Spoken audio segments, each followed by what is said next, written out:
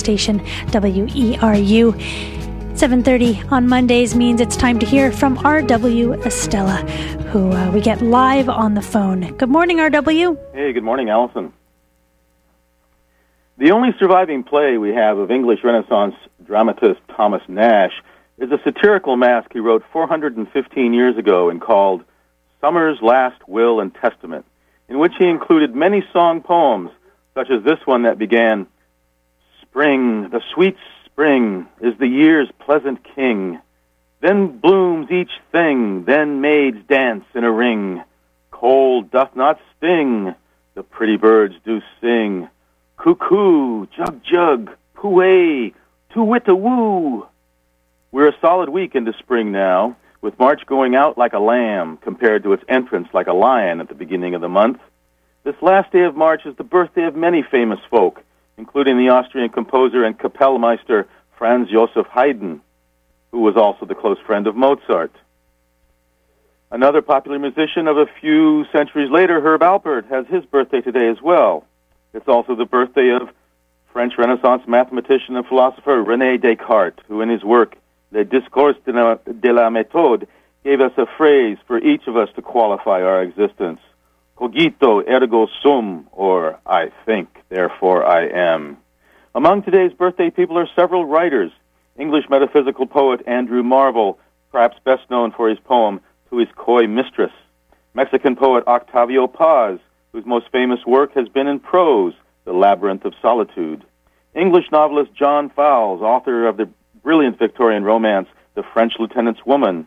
And University of Southern California lecturer and writer Leo Buscaglia, who created a notoriety for himself in the late 1970s and early 1980s with works such as The Fall of Freddie Leaf, aimed at helping adults and children with the fear of dying.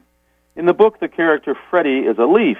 He dances in the spring and basks lazily in the summer. In autumn, he develops a beautiful color, and in winter, he falls from the tree, but it doesn't hurt.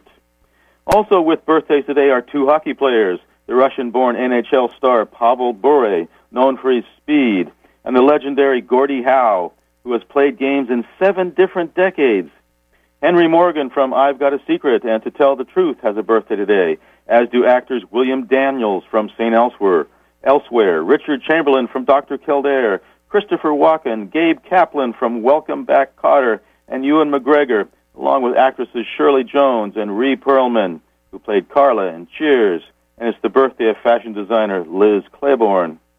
A former vice president now, most controversially associated with weather, Al Gore has his birthday today, too. Spring weather in Maine is always of interest. How much more snow will we get? How quickly will the snow we have yet melt? Will we have flooding? How long must we wait before we can start working the soil and planting? How much more heating will we have to do to keep ourselves warm? When will the lakes and ponds open up and streams and rivers get to a level good for fishing?